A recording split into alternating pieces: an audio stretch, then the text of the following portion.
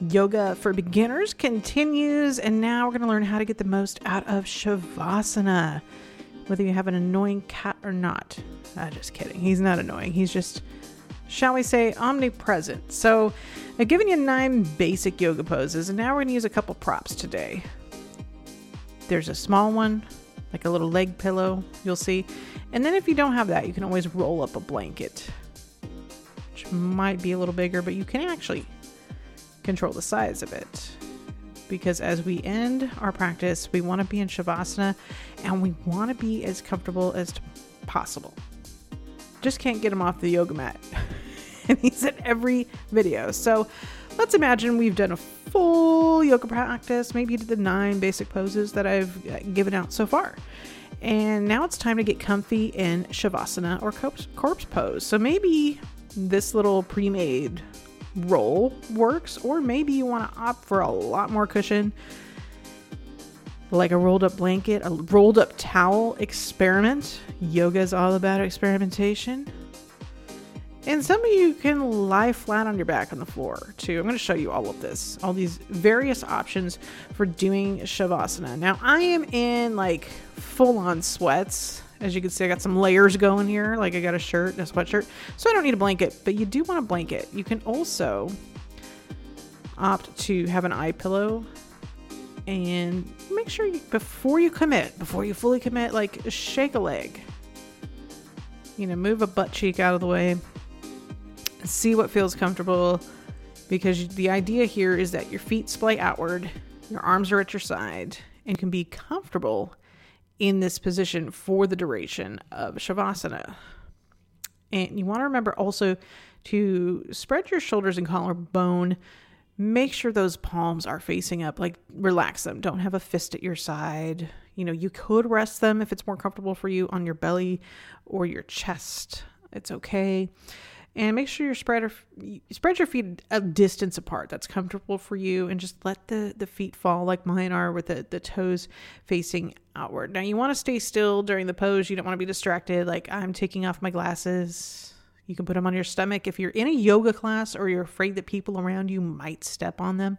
And you can also put them off to the side if you're at home and the only chance that they'll be trampled is by your cat. So you want to stay here for at least 90 seconds. I don't remember where I learned that, but be mindful of your breath as you enter the pose. Like you can concentrate on your breath as you begin the pose, but you don't want to do that for the entire pose. So let the effort go once you've established comfort in the pose and you've taken a few deep breaths in and out and you've managed to slow down just a little bit. And you can stay in this for as long as you want. I have fallen asleep in this pose. I have snored, I have napped, and we also want to go into some variations of this pose as well. So if you have a back injury, pneumonia, or the breathing problems, you might not want to lay on your back. And for me, I couldn't do Shavasana for a good portion of last year while my lungs were recovering. So here are some other options. First of all, let's do laying on our side. You can put a pillow or a towel or whatever between the knees, or nothing, whatever works for you. So he's getting interested. He's back. You can give yourself a little pillow, lay on your side, let your belly hang out, whatever. Let all your layers of shirts hang out. I was cold today. I do this at the end of the day. So, I've got everything on but socks and a hoodie, basically. So let's try another way. Let's see what I get into here. You can remove that pillow completely.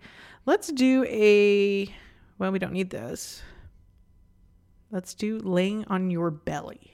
Now, not everybody can do this one either. So I'm going to lower myself in kind of a mini chaturanga here so I can get my collarbone spread and my shoulders back, because my intention here is to just lay with my head facing forward.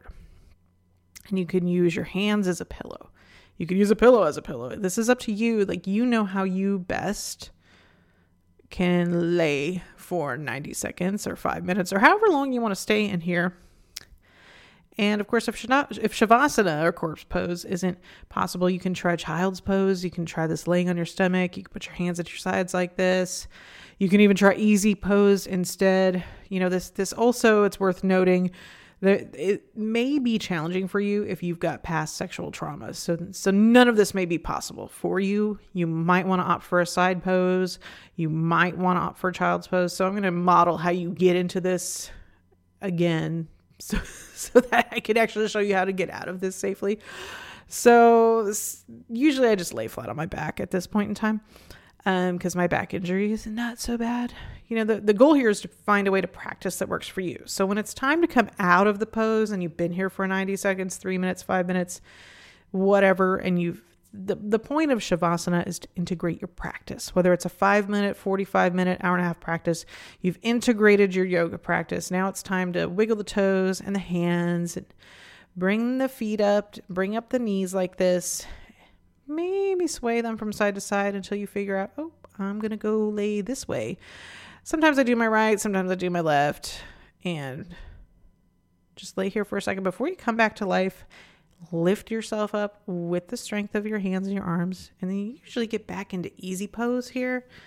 And just try to take a deep breath in and complete your practice. And I get a little visit from little miss over here. She doesn't really appear in the videos too much, but she's worth noting. So that's your practice of Shavasana. And don't forget, you can always turn off the lights. I didn't because I was filming. And you can also add a kind of relaxing music if it helps for you. That always helps for me. I love to have relaxing music or silence or a noise machine so that I can block out whatever these cats tend to do while I'm in Shavasana, which could be noise, could be walking on me.